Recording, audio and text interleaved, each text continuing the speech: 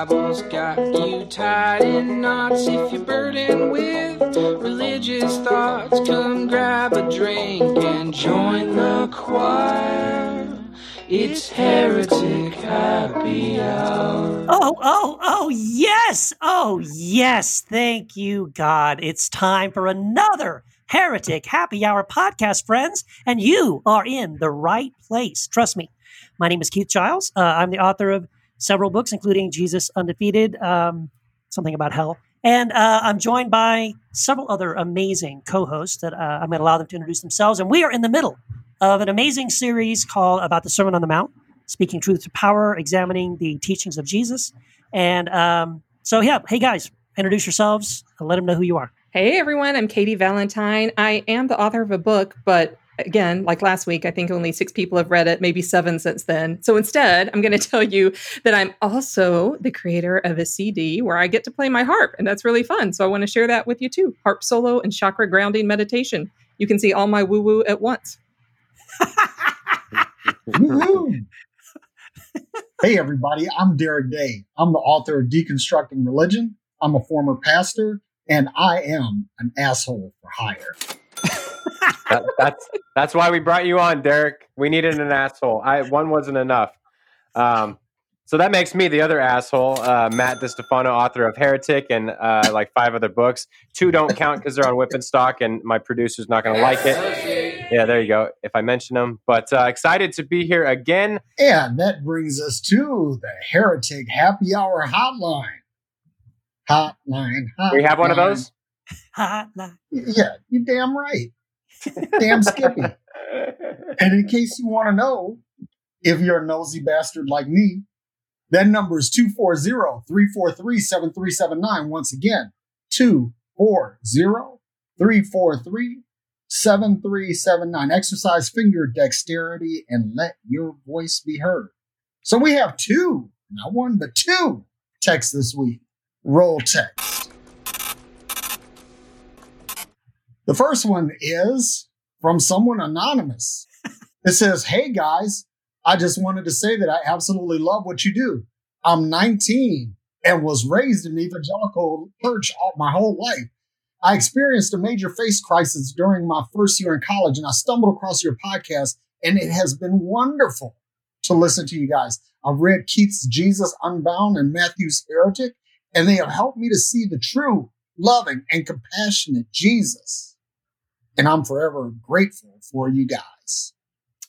Wow. So that's great. Yeah. That's so nice. Yeah, I don't know about that first book, but that second one sounds good. Well, it just makes me happy to know we're corrupting the youth of America like Oh, that. God, I know. Oof. Helping people to see the true, loving, compassionate Jesus. I mean, how dare we? How dare we? I think I instigated a few faith crises for people in their first year in college. So I'm sorry for any role I've ever played for that for anyone else. But faith crises are a good thing. They bring us to new realities, to new learning. That's right. I'm initiating faith crises on a daily basis. That's right. Yes, you are. I see your Facebook, Derek. I see you. Oh yeah. So that's the first one.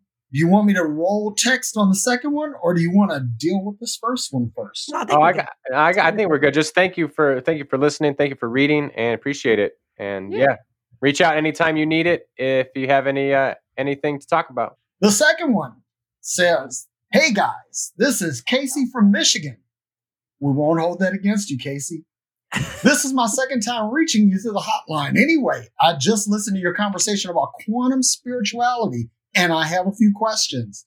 Jamal said a few times that we're here to learn something. I'm curious what you think that might be. Are we all meant to learn different things, or is there one thing we're all meant to learn? If the universe bends toward love, is that the one thing? Thanks for the show. Cheers." Yeah. Best question ever.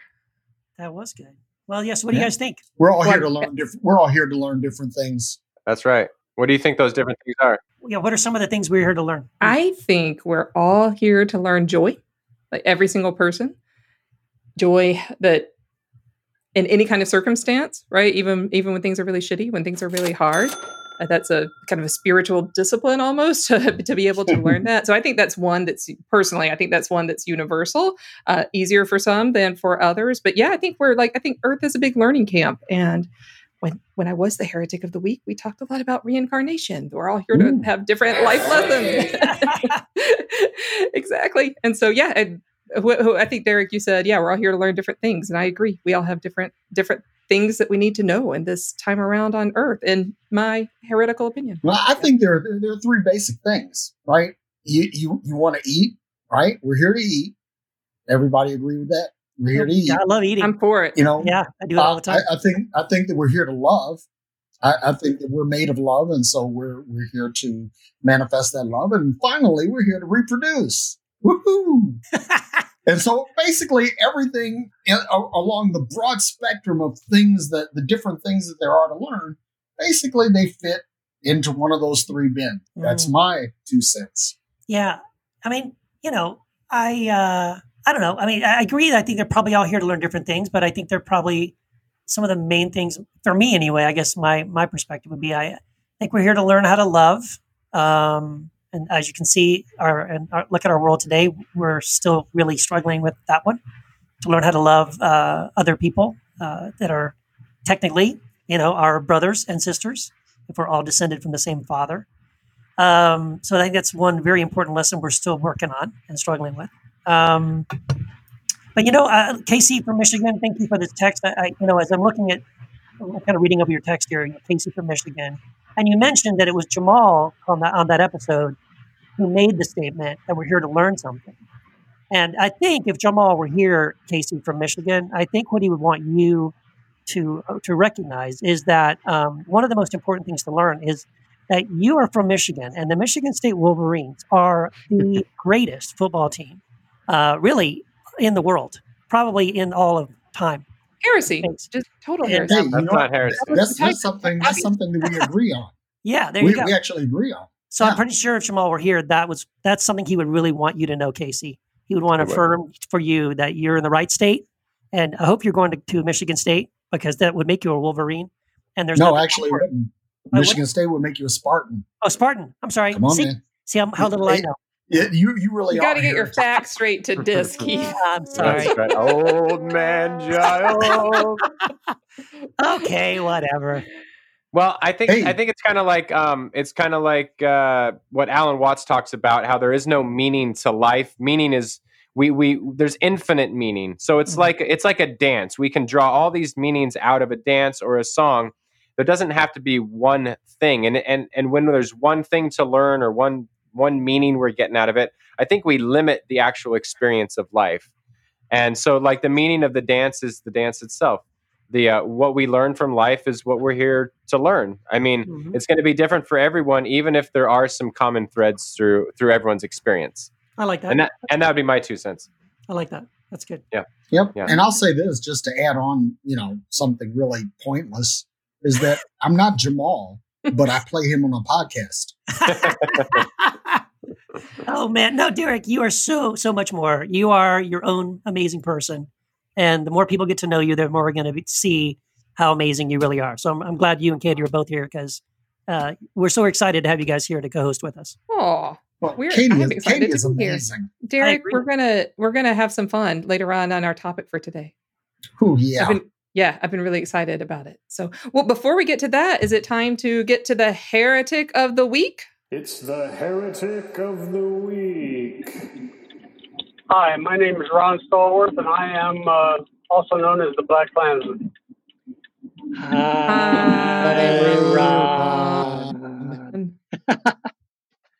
Hey, Ron, thank you so much for doing this. This is such an honor. I tell you what, I can't even believe this is happening. So thank you so much for being our guest on the podcast. My pleasure. So, Ron, I guess one thing I want to know, I mean, just as a background, if people don't know who you are briefly, you were the first African-American police officer to join, and detective to join the Colorado Springs Police Department. And if I'm not mistaken, you're the first Black anyone to join the Ku Klux Klan. So they tell me. I'm willing to bet. You got a card to prove it, right? I do. Do you still have it? I'm sitting on it right now. Wow. Holy crap. That's so great. So I guess what I would start off asking you, Ron, and you can just, we can just go from here. What made you respond to this newspaper ad that you saw in 1979 asking for people to join the KKK. Why in the world did you decide to fill that out? Was it a joke? Did you know where this was going to go? I mean, why did you do that? It was my job. I was an intelligence detective. It occurred in 1978, October of 78. And I saw the ad, and being an intelligence detective, I wanted to follow up on that ad, and the rest, as they say, is history. How long was the total involvement that you had? My investigation was a grand total of 7.5 months of undercover work, and then it continued for probably another 2 months or so after that. So, man, I mean, yeah. So the film is amazing. Honestly, it was, I think, one of the best films I saw. It came out in 2018, and such a great film and an amazing story. And it is one of these things where if you didn't tell me it was a true story, I think I wouldn't believe you, because it just seems like if someone tried to invent this story, you would just say, this is too wild. Did you feel that way when you were going through this? I mean, when that phone rang on your desk and someone asked for Ron Stallworth and you found out that it was this person from the KKK responding to your ad, what was going through your mind? Be honest with you, I said, oh shit. Oh, you've broken that ice, and you've endeared yourself to me there. Oh man. Now, one of the things that I wanted to ask, I just had to throw this out here. Have you ever met Daryl Davis? I know who you're talking about. Yep. I think he's a clown, a joke. And no, I have not met him. Yeah, because he's gone and met with Klansmen, and he's got the robes and all of these things as a little souvenir set up in his home. And I was just curious because your story really speaks to infiltrating the organization from the standpoint of dismantling it, whereas Mr. Davis seems to have been trying to find peace with it. More power to him. Like I said, I think it's a joke. It's not my shtick, and I don't. I'm not looking for souvenirs. I hear you, man. Scalps, not souvenirs. Right. So I don't want to assume too much, because I know sometimes what we read, your book is by you, but the film, sometimes they take some liberties. So I don't want to assume that it was easy, but was it easy? I mean, if it was, were you surprised at how easy it was to infiltrate the KKK? Well, looking back on everything, it happened quickly, and it was easier than one would imagine, surprisingly so. Things unfolded fairly quickly, and there was no plan to the operation or anything, because, as I've said, I just responded to a phone call, and events transpired from there. So how quickly were you speaking with David Duke? That occurred probably a month into the investigation. Wow. So yeah, pretty quickly. Did you get any pushback? Oh, go ahead. So I was going to say, I contacted him because my membership card had not come in the timely fashion that it was supposed to. So I called him to try to find out why. That's how we connected. Even the KKK has bureaucratic problems. Apparently. Was that before or after David Duke ran for the governorship of Louisiana? No, that occurred about 2-3 years after my investigation. Okay. For the first time. Yeah. More than once. I remember David Duke running for governor when I was in middle school. You lived there? Yeah. In Louisiana. Yeah, that's where I grew up. Yeah, that's correct. I was too young to vote. Obviously, I would have voted against it. Yeah, I hope so. So Ron, during your investigation, so you were the first Black police officer and detective at Colorado Springs. That in itself, maybe. No, I was the first Black detective, not police officer. Okay, good. Okay. But does that in itself say something? I mean, did you experience any kind of racism or pressure from your fellow white detectives? No, That's good. no. The only pressure I felt, if you want to call it that, was the fact that once I got put in the detective bureau, I had to perform. When you're the first of anything and you're black, all eyes are on you, and basically you have to live up to expectations and exceed. Otherwise, the word is going to go out that you can't handle the job or you're not up to par, and you don't want that to happen because it'll affect others behind you. Right. No doubt. It's a tough thing. I mean, I've never been a police officer, obviously, but there was a brief time when I was a young man when I was considering it. And the more I investigated what it was actually like to be a police officer, the more I convinced myself that's probably not something I wanted to do with my life. So my hat's off to you, because I think it takes a lot of courage to do that job. It's not an easy job at all. Oh, it was fun. Was it? That's good. So you'd say for the most part you had a positive experience in the police department. I had a positive experience. Got to understand though that policing in the 70s, from the 70s through the 2000s, was a different experience than policing today. Right. Sure. I was trying to imagine doing this kind of investigation without the internet, and it was incredibly hard for me to imagine that. And you were doing this in 1978, and I'm wondering if that made it easier or harder. And I guess maybe that's a silly question we might not be able to know. But yeah, if you have any retrospective on what that would be like if you were trying to do it today. Let me answer that in this way. Today, you could not do that investigation because there would have been so many ways.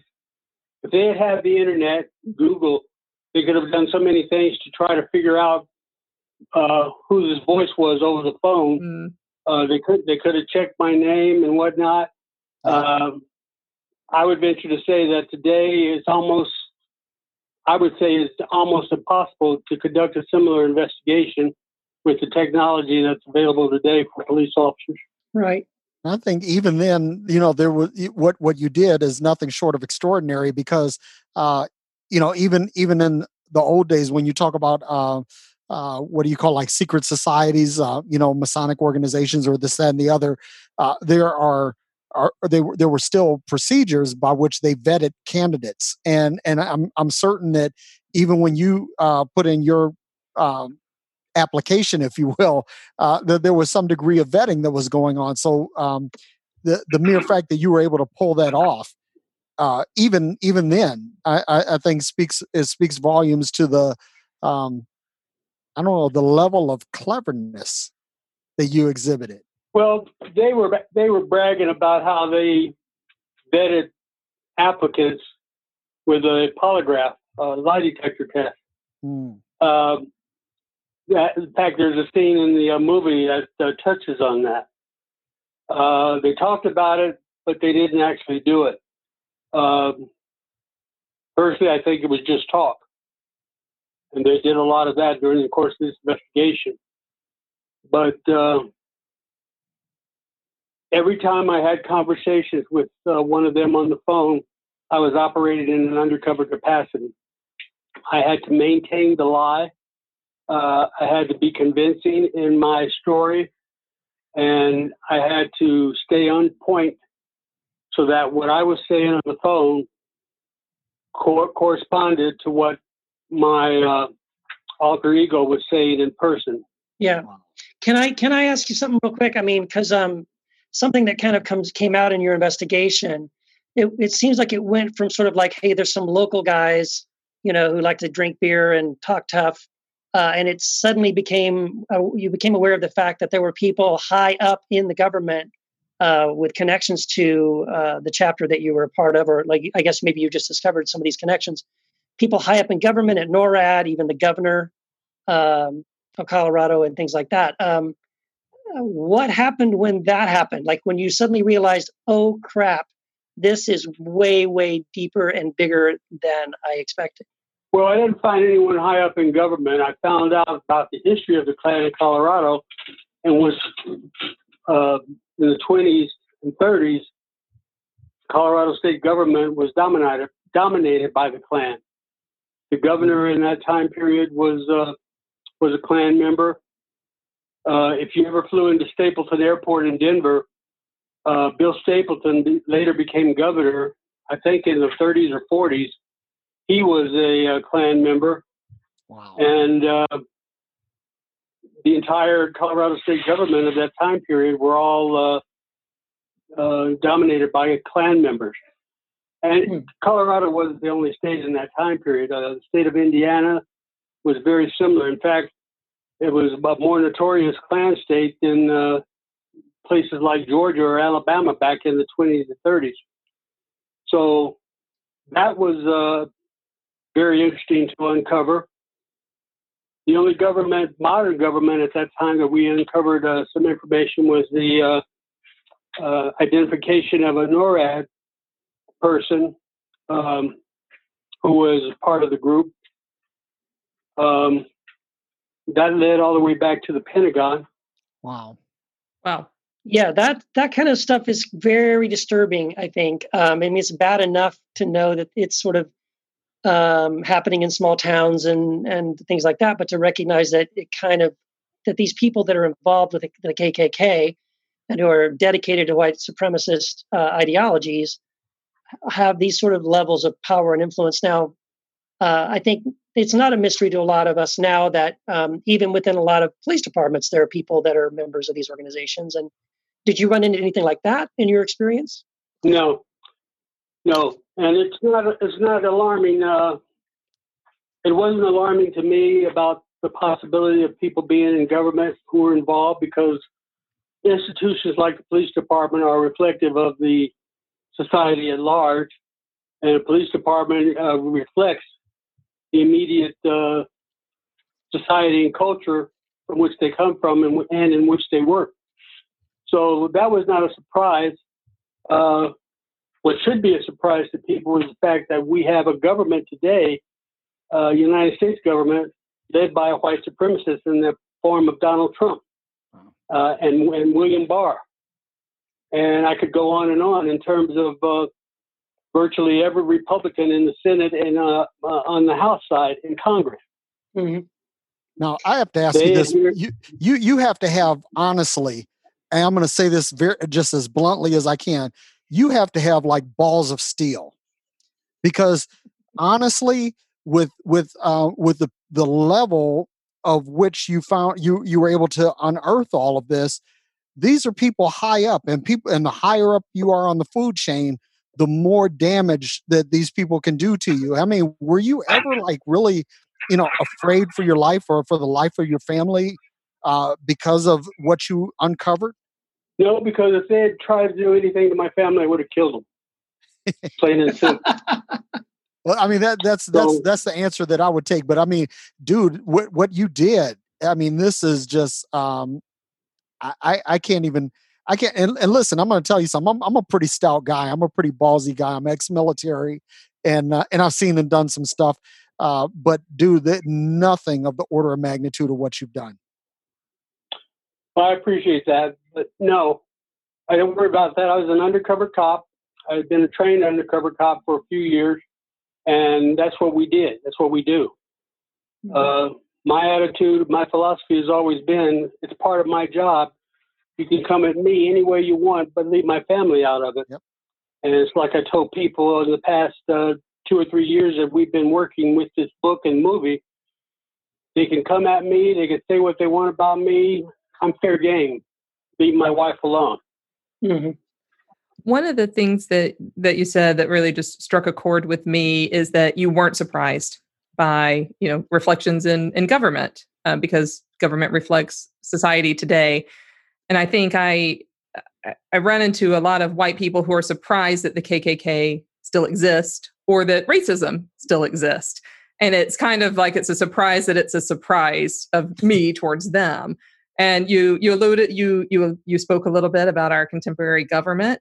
And just curious if you have thoughts or words or wisdom for us about the ongoing discussions and debates about police brutality, and maybe what it was like to be a Black police officer in in this largely, it sounded like largely white department that you were in, and how you're seeing that today. I think I asked you about 4 questions in one, so I'll just give you that to run with in any direction that you'd like.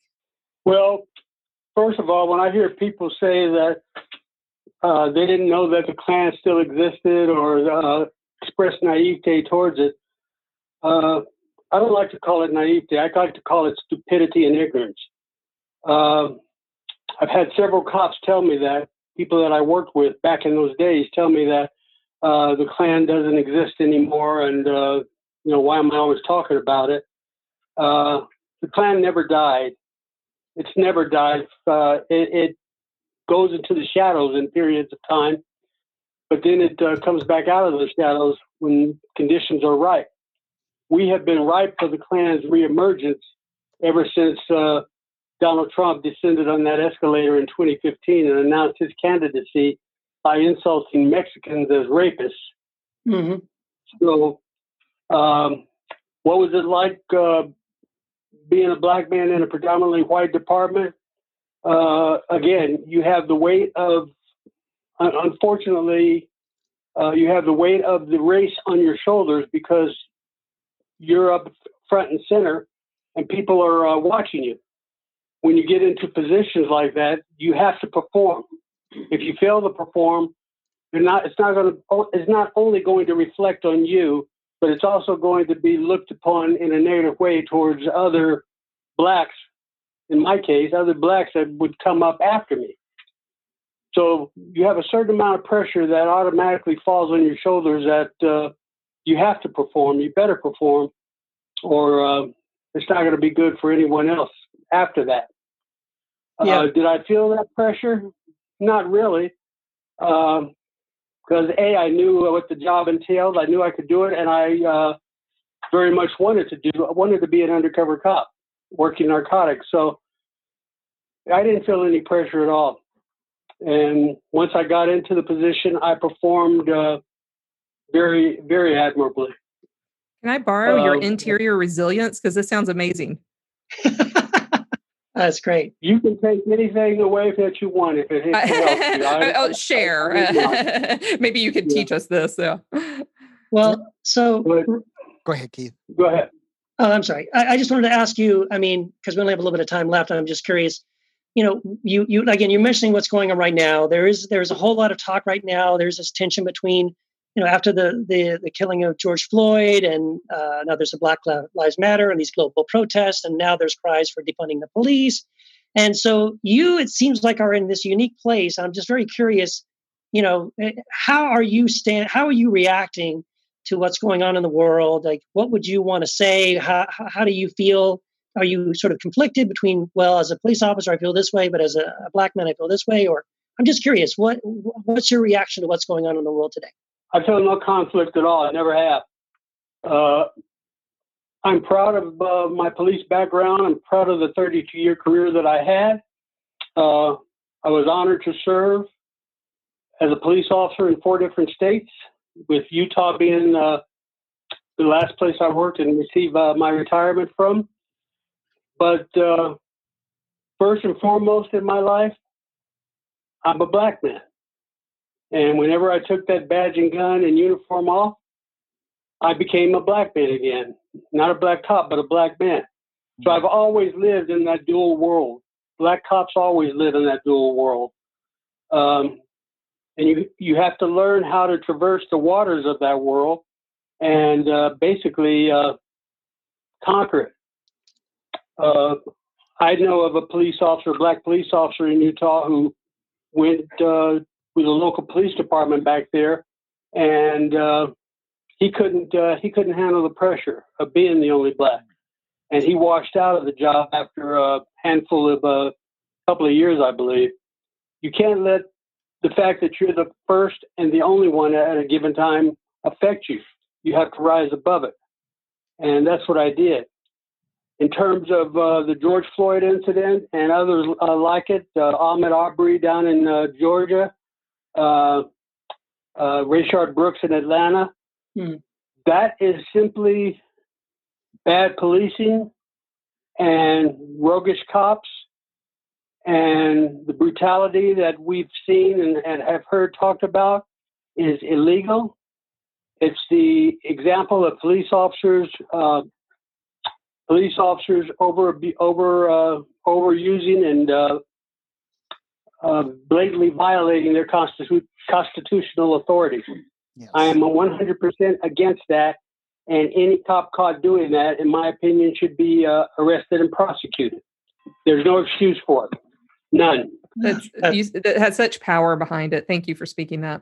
I want to say something as a black man, that I want to thank you for being the pioneer that you were, being the first detective in Colorado Springs, and not only that, I understand what you said about the pressure of having to perform and being the first in an area, but from where I sit, man, you are an American hero. I mean, when I think of heroes, people who go out and they do above and beyond to do something that makes society better, to make humanity better. Dude, you nailed it. Yeah. Well, I appreciate that, but I've been called that over the past 3 years. I've been called that, and it always makes me uncomfortable because I don't see it as that. I was just a cop who had a job to do, and I did it to the best of my ability, and it had an interesting outcome. I'm proud of the fact that I made a fool out of David Duke and the theory of the master race and white supremacists in general. I'm very proud of that fact. I get a kick out of it all the time. Nice. But I don't see any heroism in terms of what I did. It was just doing my job.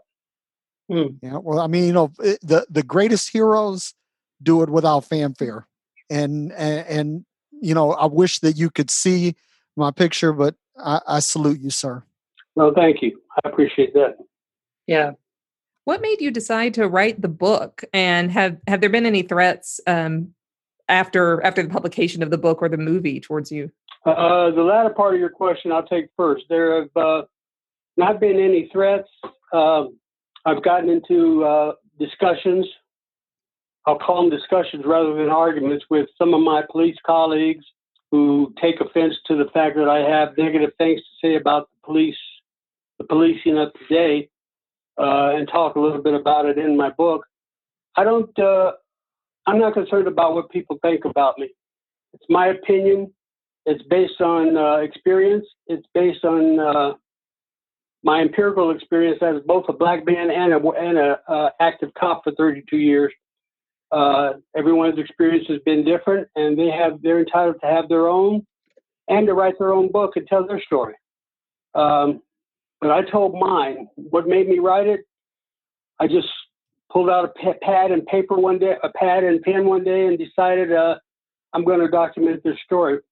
And fortunately, I still have all the police reports, and I went back and put that information together, and the outcome is it became a #1 New York Times bestseller and an Academy Award-winning movie.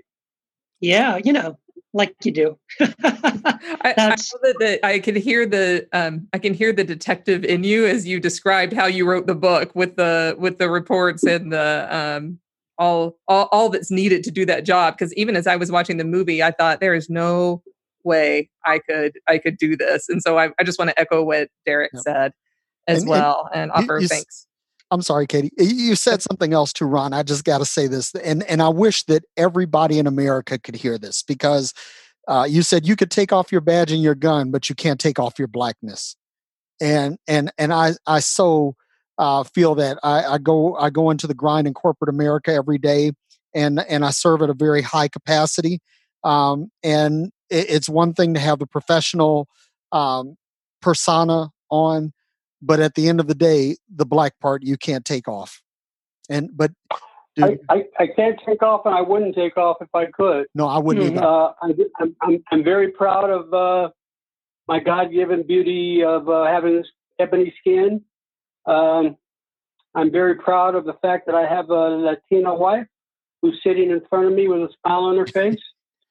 And I take great pride in the fact that some of that irritates people. And quite frankly, if it pisses them off, even the better. Yeah. But I always recognize that I was a black man first and a police officer second.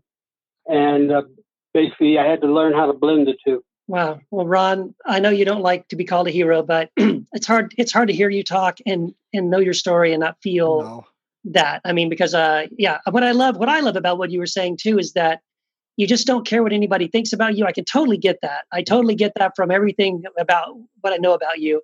And I love that about you, that it's just like, you know what? I'm just going to be who I am. I'm going to do what I need to do. I don't care if you don't like it. I'm going to say what I have to say and do what I have to do.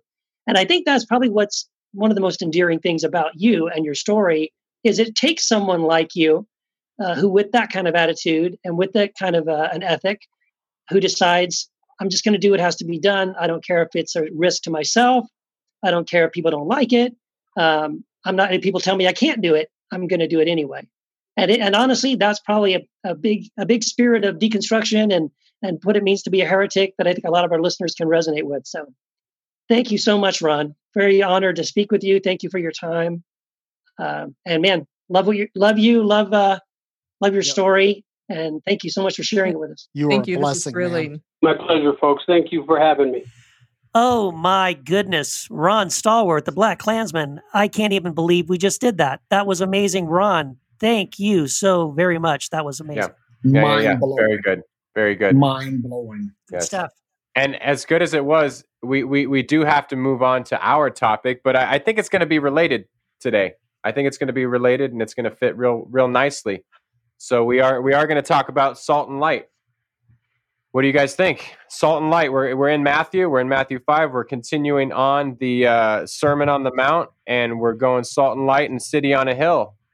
You guys got thoughts? Oh, so I many have, thoughts. I have one or two. Just one or two? This will be a short episode then. But you know what? I think that what I'm going to do is I'm going to make like Muhammad Ali and kind of rope-a-dope this one. I'm going to lay back on the ropes for a minute and let somebody else come out swinging. And then I'm going to come back with the knockout blow. Oh boy, look out. All right. Should we duck? Should we let us know? Weave. Give us a warning. Hey, It's like a butterfly or whatever. float like a butterfly, sting like a bee. Sting like a bee. That was it. Yes. Well, so as I was reviewing Salt and Light and City on the Hill, there were a lot of thoughts and a lot of depth to this. But, we talked last time, how many Beatitudes are there? Are there 8 Beatitudes? Are there 9 Beatitudes? So I think I came up with the answer. I figured this out for all time, but probably not. Yes, I know, right? But in verse 11, when the Beatitude that says, "Blessed are you when people revile and persecute you," we noted that one's different than all the blessed are they, but it leads right into the "you are the salt of the earth." And so this was my kind of number one question. My number one question is, who are the salt of the earth? And does this have the power to be abusive? And does it have the power to be empowering? But if the salt, my kind of initial thought, I'll see what you guys think. If the salt of the earth are people who are persecuted and reviled and the children of God, what could that mean? And that's not usually how I've heard it interpreted. Almost universally when I've heard "you are the salt of the earth," it seems to be people seem to be talking about farmers, or like very just kind of wholesome, good-hearted people. Mm-hmm. And it kind of, I wonder if we could nuance this a little bit and see who the salt of the earth might be. Curious if this is a direction to go in, or if I'm way off base. I think people use that as like a way of generating some false piety. In other words, woe is me. I'm being persecuted. I'm being downtrodden. I'm being trampled underfoot. As like salt could be when it's abused. And so I think that the salt of the earth, and I'm not getting into my original thing yet, but the salt of the earth are the people who are, I don't know, they're just they're the people that make life tasty. Mm-hmm. That's it. Yeah. Well, I mean, I guess the way, maybe I'm just too simplistic. But like when I read, it's really only one verse where Jesus talks about salt, right? He says, "You are the salt of the earth, but if the salt loses its saltiness, how can it be made salty again? It's no longer good for anything except to be thrown out and trampled by men." So, I mean, just on a very plain surface reading, and assuming there's nothing deeper, more metaphorical going on there. I And got there something might be- deeper in a second. There might be. I mean, there may be more going on here because there's always the possibility of something going on from the Hebrew culture or some idioms being used that we're not aware of. But assuming that that's not what's happening, if just on the plain reading, when he says, you're the salt of the earth, but if the salt loses its saltiness, how can it be made salty again? It seems like what he's saying is, look, this is who you are, and you need to be who you are, because if you lose this quality of who you are, your being, then how can we ever restore that again? Like if you've lost it, if you're no longer who you truly are, then right, what good is it? And he does the same thing with the light. He says, you're the light of the world, and the city on a hill isn't hidden. You don't light a lamp and put it under a bowl, but what do? Instead, you put it on a stand, and it gives it light. So, in other words, light is intended to give light. Salt is intended to be salty. And so I think what his encouragement is for us to be truly who we are and not to pretend to be something else or to fail to live up to who we are inside. I mean, for me, in general, that's just kind of the gist of what I come away with when I read, Jesus' statements here. And I like that. I'm shocked that we can take these verses. So I shouldn't be shocked. I shouldn't be surprised by anything anymore. But we take these verses and we do sort of like elevate ourselves and think of ourselves as like better than typically in the Christian world. But if we look at who are the salty people that he's talking to, it's all the people from the Beatitudes. So right. I don't know how we get on the one hand, we're the salt of the earth, we're the light of the world. Well, but we're also the meek, and we're also the merciful, and we're the peacemakers. So there should be no room to boast, even if we're the salt of the earth. And I've always been kind of astounded by the fact that in Christianity we can have this false sense of piety and act like our shit doesn't stink, but it's really like, well, that all of these things that we use to justify that are attached to these other qualities that, like, we're supposed to be humble, we're supposed to have a servant's heart, and that can be abused too. But it always strikes me and annoys me. I don't want to jump off by being annoyed right off the top, because this could be a beautiful verse, and I'm interested to hear the depth that Katie and Derek, you guys want to go with this. Well, I'm curious about Derek's how Derek will be interpreting this. But when I was doing a little bit of doing a little bit of research into the Greek, so in the verse, and this is the NRSV, you are the salt of the earth, but if the salt has lost its taste. This is a very suspect translation, and we go back and forth on the best way to translate that. But the Greek word is moranthe, and it means to become foolish or to become insipid. And so this translation of like, has it lost its tastiness, is kind of maneuvered a little bit because the verse is a little bit obscure. And it's interesting to me that it's become such a well-known staple. And a lot of people will say salt of the earth, but they have no idea even where it comes from, that it even comes from the Sermon on the Mount. So what would it be like if we retranslated it and said something like, you are the salt of the earth, but if the salt has become insipid, can it be restored? By the way, that is the way David Bentley Hart translates it. I didn't exactly. Yeah, that's exactly what I just looked it up, and he says, but if the salt should become insipid. Yep. Check out the big brain on Katie.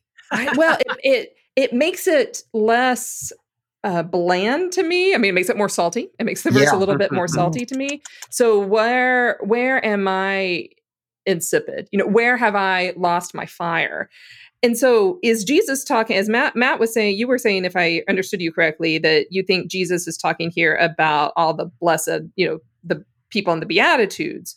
But I wonder if Jesus is talking here about blessed are you when people revile and persecute you, like if he's talking about the disciples, if he's talking about later, if this is written like in 80 or so CE.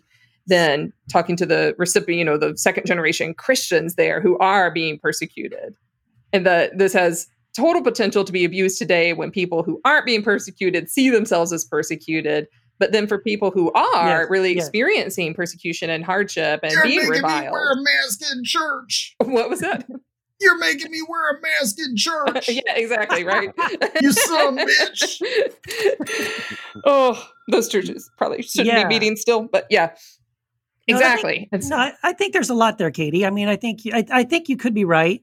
I can see what you're saying because he does all the blessed are, how blessed are these or how blissful are these that we talked about last time. And then he switches to, rejoice and be glad for your reward in heaven is great because they persecuted the prophets before you. And then you are the salt of the earth. So it could be he makes a shift to now addressing directly the disciples and sort of speaking about what's coming for them personally, right? This persecution that's going to come to them personally afterwards. And so, maybe in that sense, he's sort of warning them not to lose their saltiness, not to lose, their identity as sort of being this light.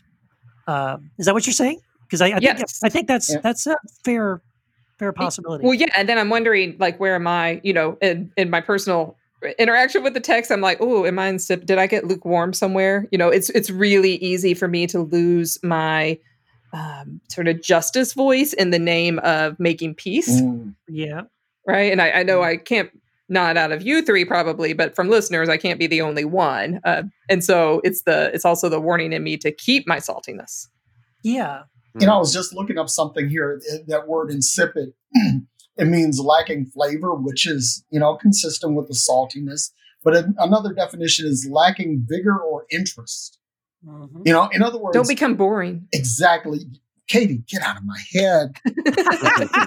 We're going to start our own podcast, Derek. Oh, that's right. Yeah, here we go. Derek, what should be the name of our new podcast? Let's just have a revolt. Let's go. Hey, you know what? Let's use today's topic. Let's be salt and light. Ooh. And since I'm normally colorful with my language, I'll be the salty one. There you go. All right, here we go. We're spawning another podcast.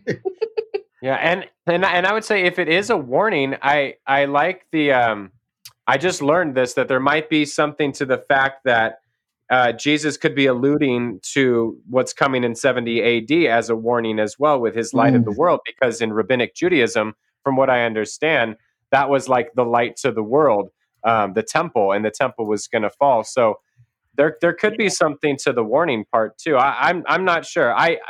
You guys know me. I like to remain agnostic and kind of be a little nebulous everywhere. So I'm cool with that translation. I think it's always good to explore all these different ideas. No, that's fascinating, man. About the idea that one of the euphemisms for the temple was the light of the world, and so for him to then say to them, "You are the light of the world," in the context of basically you are the temple of God, which is what Paul says later, right? Paul says you are the temple of God. Living stone. Peter says it, right? We are living stones being built together, right, into this building. Well, Hebrews. It would make sense for Jesus to say that too, because here's the cool thing, right? That this temple that existed in Jesus's time, it wasn't David's temple, it wasn't Solomon's temple. This was something Herod built. Herod, yeah. Yes. So this thing was like, it was something that was blasphemous, that was made sacred. So Jesus here comes in, he juxtaposes humanity with this temple and says, okay, which is the greater? You're the greater. You're the light. I like that. That just kind of hit me. I like that. Well, and Matthew is, in my opinion, written not way after, but maybe 10 to 15 years after the temple fell. And so there's a lot of opportunity for foreshadowing. Yeah. Yes. Right. And so like these early readers, these early communities are struggling with that. What does it mean when the house of God falls? Right. Sure. All of a sudden, that's a lot of responsibility. I would much rather have the temple be the light on the hill than me. Yeah. Yeah. That's a lot of pressure. No, yeah. Well, definitely it sort of raises the bar, right? And I think that's everything that's happening in the Sermon on the Mount is Jesus, as we're going forward, we're going to, I'm sure, have many times to allude to this.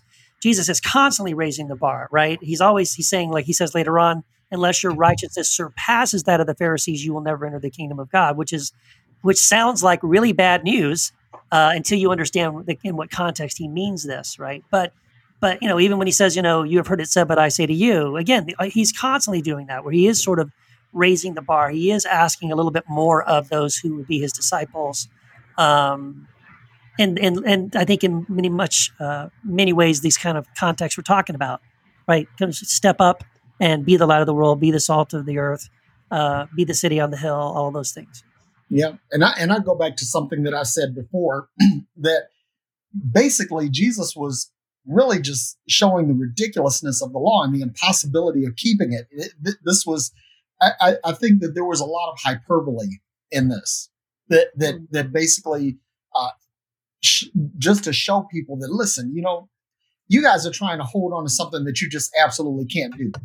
And so stop trying to do and start focusing on the being. That's, and I really kind of stick to my guns on that. I'm not saying that I've got it 100% right. I'm just saying that works for me. I want to know more, Derek. I've been for like 2 weeks. I've been just dying to know more. Tell us. Oh, well, you know what? You ready for the money shot? Bring it. Here it comes. Woo-hoo. Jesus, in talking about salt and light, this had nothing to do with anything spiritual. He was giving a physics lesson. Tell us more. I'm listening. Because when we talk about salt, we're talking about sodium chloride. We're talking about potassium chloride. We're talking about magnesium. These are all elements essential for life. Take away any of these or provide an overabundance of any of them, and the result is death. Mm. So here Jesus is talking about you are life-giving. You are the representative of he or she who created all life. Now that's the first part. The second part is quantum physics. Basically, Jesus is speaking to a change in the quantum field, that something shows up that represents the greatness of God, the greatness of creation. You are not just the chemistry. See, the chemistry represents the physicality of humanity, but then the light is what makes this lump of clay something animate. So now Jesus is saying, here you are the light. What is light? He's taking, and again, Jesus is taking basically the Beatitudes, the Sermon on the Mount, is a distillation of the Old Covenant. And so when he says you are light, he's taking them back to the beginning. In the beginning, God said, light be, and there was light. And this light had to exist before humanity could exist, because light is spirit. Light is what gives life. Life cannot, as we understand it, cannot exist in darkness. So not only is it physical light that gives physical life, but there also is actually a spiritual component to this, that this light is, as John wrote, in Jesus was in Jesus was light, and this light was the life of men. So you are salt, you are light, you are the manifestation of Zoe life in this three-dimensional space. I'm here to show you who you really are. And I'm going to show this to you with a physics lesson or with a chemistry lesson at your level of understanding. Mm. And the crowd goes wild. I love, I really like, Derek, the part of bringing in the quantum physics side of it and even tying it back to Genesis, right? In the beginning, let there be light. And then Jesus saying at the beginning of his ministry, you are the light. And this idea of what we know about quantum physics, that light is this vibration, right? It's a wave. It's both a particle and a wave. It's a wave and a particle exactly at the same time in ways we cannot understand. How these photons react differently if they're observed or not. That's really amazing, dude. And I have no reason to think that Jesus couldn't have had something very, very similar in mind. Again, Now, this was not something his audience would have had any clue about. They'd be like, "What the hell are you talking about?" But but for us, Well, who do here's the understand thing. more than how deep it understood. is. People understand salt as a preservative, right? Right. People understand salt as like a cleaning agent, a cleansing agent. They understood that. Yes. You know, so when Jesus is talking about light and or salt, he's talking about this thing that is essential to life, that it has a cleansing effect. And then this whole thing about light, this is really important because nothing that we understand as living can exist in the dark. So not only are we here to receive light, to reflect light, but he's got a bigger thing that in the quantum field, you are light, you are the wave, you are the particle, you are what makes the difference. I mean, it was like when I saw this, I was rolling around on the floor like an idiot. I mean, it's like I'm like, holy fuck, really? This is amazing. I mean, but it actually, I really believe that a lot of Jesus's parables, a lot of Jesus's teaching, that it was explaining really high concepts at a level that basically children could understand. And that to me is the beauty of it. So I still think it's spiritual though. I mean, I don't. Well, there is you a said something at the spiritual start. Yeah. So I'm glad you mentioned that because at that start you said it's not spiritual, and I was like, you were talking, I was like, that's spiritual as shit. I know. Yeah, it's like you catch yourself in the middle of a stream, and you say, "Wait a minute, okay, I fucked up." It's spiritual too. We'll fix that. We'll fix that in post. So Derek, I love, like, I'm a metaphysical practitioner, right? So yep. I love your interpretation. I have no issue with the interpretation. I'm not sure I can get there from the text itself, but I love your insights about it that sprung from the text. Hey, theology is all about exegetical leaps. So I just I mean, it's like literally the leap of faith. And so that part I love. But when you were talking, one of the things that occurred to me is, in the metaphysical world, one of the things we use to help ground ourselves is salt. Mm. Like it's very grounding. When you feel all floaty and you feel like you're all in your head, like having salt, either on food or, just sprinkling it, like we throw it over our shoulders for, to ward off bad luck. Right? It's a very, very grounding agent of the earth. And, what to be salt of the earth, as one of the things about this saying that's confusing is that salt doesn't ever lose its tastiness. Like you can't take the taste out of salt. Right. Yeah. So it's weird that Jesus says, what if it did? What if it did? Yeah. Because it doesn't. Yeah. And so then thinking through that, I'm like, maybe Derek's right on this one. Well, he's describing an impossibility. Yeah. Right. Well, see, here's the thing. I want to say in Derek's defense, Paul and Jesus use very questionable interpretation techniques when they take Old Testament. Yeah, they do it though. They take Old Testament passages and they reinterpret them in ways that is not at all what the original text intended. But it's one of these things where actually I think it was Richard Murray who said he noticed this in seminary. They were taught the correct way to study Scripture, but then they would be in their New Testament class and they'd study some things about the way Paul handles Scripture, and he would say, "Well, how come I can't do what Paul does?" He'd say, "Yeah, you're right. Paul does everything wrong, but Paul can do that, and you can't." but what Derek is doing is, I think, exactly what Paul does, and even Jesus does quite a bit, is to take the parts of the Scripture that you want to use and apply it in the way that you want to apply it. And especially if you know that it's backed up with something we know in science, it's not necessarily wrong if it is still communicating something that's I think is in line with something that we know things that Jesus did say, plainly. I way prefer this exploration of the metaphysics and physics of light as opposed to sort of light on the hill, the puritanical, interpretation that we've all received and kind of gagged over, but that like America is a light on a hill, and this contributed to all sorts of horrific. I know, right? Yeah. It contributed to all sorts of horrific treatment of the earth. I mean, literally of the earth. in North America, and this idea of manifest destiny. And so I love reconfiguring that in terms of, we are like the light of God that is Salt inhabited of the within earth. us. Salt of the earth. In other words, you give life to the earth, light of the world. You give light to the world. It's, I don't know. It's just one of those things that I really believe that when I look at Jesus, I try to reverse engineer. I'm an engineer by profession, so I try to reverse engineer things, and I try to take these parts and find out A, how do they work in their discrete components, and then B, how would they work if you reconfigured them?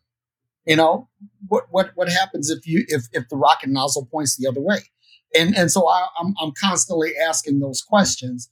And I reformulate words to see how they look in different configurations. And so that's kind of how I got to where I did. But right now I'm in a quantum physics kind of frame of mind, and I'm so really resonating with some of the things that Katie teaches with Ricky and basically these Energy metaphysical. And these metaphysical teachings, because really, I think that these are the things that Jesus was trying to get to. It wasn't some super spiritual, let's assign this infallibility and inerrancy to the Bible kind of thing. No, it was just like Jesus was saying, okay, here's how things actually work. But you guys are really kind of dense, so let me break it down to its really simplest parts, and I really believe that's what he's doing. Yeah, and I want to go back to something earlier when it was pointed out that salt really doesn't lose its saltiness. That's kind of a misnomer. Yeah, and it reminded me of, like, in Mark 9 we have that hell text at the end of Mark 9, and it says everyone will be salted. And the salt is good. So really, you can't lose your salt. So to me, it makes me think, you guys, we will be on fire right now, or literally when you end up in Gehenna, you will be on fire. And so it's like this kind of weird thing. Like, either way, we're going to come up to a shift in consciousness in the way we do things. It's either by getting this now or getting it later. Yeah. And we can choose to be on fire now in the metaphorical way, and or we're going to end up on fire in a literal way. And I don't know if that's just kind of exploring. I don't want to make a parallel necessarily between this and Mark 9, but it's just interesting that Jesus mentions salt here and then kind of is rhetorical about what happens if salt loses its saltiness. And then later, or in a different passage about a different thing, is talking about everyone being salted by fire, and that's a good thing. And so it's just interesting that the two texts can have a similar theme, but then maybe be talking about different things. It's interesting to me. Well, salt also appears in the Old Testament as part of a lot of covenants, and it seems to be an ingredient in sacrifices as well. Yeah, it's also a symbol of wealth. Salt is a symbol of wealth. Like, only wealthy people would have had salt. That's right. Like salt rocks. That makes sense. I haven't thought about it that way. That makes sense. But so one of the things that I'm intent on is also not, kind of like Derek, not overly spiritualizing things, because it has the danger of only then sort of residing in our heads. And one of the things Jesus says here is, that you are the salt of the earth. And then when it becomes insipid, it's thrown out and trampled underfoot. And it has a real corporeal, kind of bodily, tangible element to it. Salt is obviously, very tangible. We can taste it. We can roll it between our fingers. And so salt that was used in the covenant was just a few references for people who want to get really technical. But in Exodus 30, 34 through 38, it talks about using salt in the grain offering for the covenant. It seals the bond between Aaron and all the successions of priests. In Numbers 18:10, it's associated with sealing in kingships, and like through these figures spreads also to all the people. But the body is being really important. It's what our souls, our spirits, our light. It's what inhabits them as well. So I'm also kind of wondering if this saltiness, if this salty element is bringing us back to our, like, what does it mean to be alive on this earth? Yeah. Kind of back back Exactly. to our, the text from earlier. And there you go, quoting scripture again, damn it. Yeah, I thought it wasn't real. I thought scripture I wasn't thought real. it wasn't real. Yeah, but well. But I wanted to jump, if I could, quickly back to what you were saying, Matt, when you quoted the Mark passage, which I love Yeah. that, right? That everyone be salted with fire, which, by the way, the patristic universalist views kind of took that idea, Jesus saying that, because they took that to mean that, well, everyone will pass through the fire. And in other words, that the fire of Gehenna, the fire of judgment or whatever, isn't to torture or to destroy, but it was for purification, right? We're forged through it. Sorry? Like we're forged through it. Yeah, exactly. We're purified. Yeah, we're purified by the fire. And Well, like cold. These But- mineral salts they still remain. Like if a human body is cremated, those salts remain. That is creepy. Isn't that interesting? So That's creepy as hell. Oh my gosh. you might be eating one of your ancestors when you put salt on your food. Anyway, Maybe. no, but I wanted to say this because I think this is Can't get fascinating. more earthy than that. Soylent Green. So real quick, in the Mark passage, it repeats the passage from the Matthew passage where he says, "Salt is good, but if it loses its saltiness, how can you make it salty again?" But then he adds, so there's an added thought though after that in the Mark passage, where Jesus says right after that, "Have salt in yourselves and be at peace with one another." Mm. So in that case, the idea of having salt in yourself, Jesus connects that directly to the way we treat one another, right? The way we love one another, having peace with one another. So I think that's fascinating too. It suggests that maybe there's another element of when he's talking about salt, the saltiness that we have, again, going back to this, our identity, our core true identity of being who we really are, being true to who we really are, is touching on that sort of image of God or the image of Christ that's in each of us. I love it that somehow in scripture we've given ourselves not only permission, but sort of authority to be really, really salty on the podcast through the words of Jesus. This is totally confirming everything I ever thought. Fucking A. Fucking A indeed. Yeah. Make sure you check out our website, heretichappyhour.com. We have beautiful merch designed by Raphael and friends. We have all the episodes are on there. We have some freebies. And you'll notice that there is an overhaul to the site. It looks a little bit differently. So make sure you go check out heretichappyhour.com. We also have 2 Facebook groups. Heresy After Hours is for everyone. If you're not on there, get on there because people put amazingly funny things on the site. They are pulling memes and hysterical quotes that they no longer believe and like to poke a little fun at. So come join the fun there. But we also have a group that's just for those who are the patrons through Patreon, and that's Heretic Happy Hour Podcast. All 4 of us are on there. We love to interact with you. And so those who are members of the Patreon site, we have a group just for you. That's right. And, guys, we're getting near the end of this podcast. And we don't want it to end, right? Gosh, if we could just keep going, we want more, right? And if that's you, I invite you to go to the Heretic Happy Hour Patreon page. It's patreon.com/Heretic Happy Hour. And for as little as $2 a month or more, you, my friends, will unlock just a mountain, gobs, bacoodles, more than you can imagine. So much stuff, amazing stuff, extra bonus content, bonus interviews, funny stuff, cool stuff.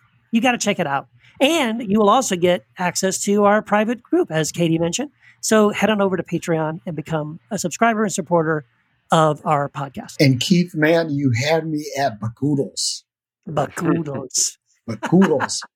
Which that reminds me, if you listen to this podcast and if you enjoy it, and even if you don't, I urge you to go to iTunes and give us a 5-star rating. Not 4 stars, not 3 stars. And matter of fact, if you give less than 3 stars, the ghost of William Tecumseh Sherman will come and burn your ass to the ground. So make sure you give us a 5-star rating. And if 5 isn't enough, a bacoodle. Give a bacoodle. A of baby. stars. Maybe those low raters can just come over to our new podcast, Derek, that you and I are doing. Salt and light. Yes. Salty there, Hey. motherfucker. Sorry. I'm gonna give that a 1-star review. I'm gonna tell you I what. think so. I think Talking all that shit. You won't be a guest then. That's just fine. I don't want to be a guest.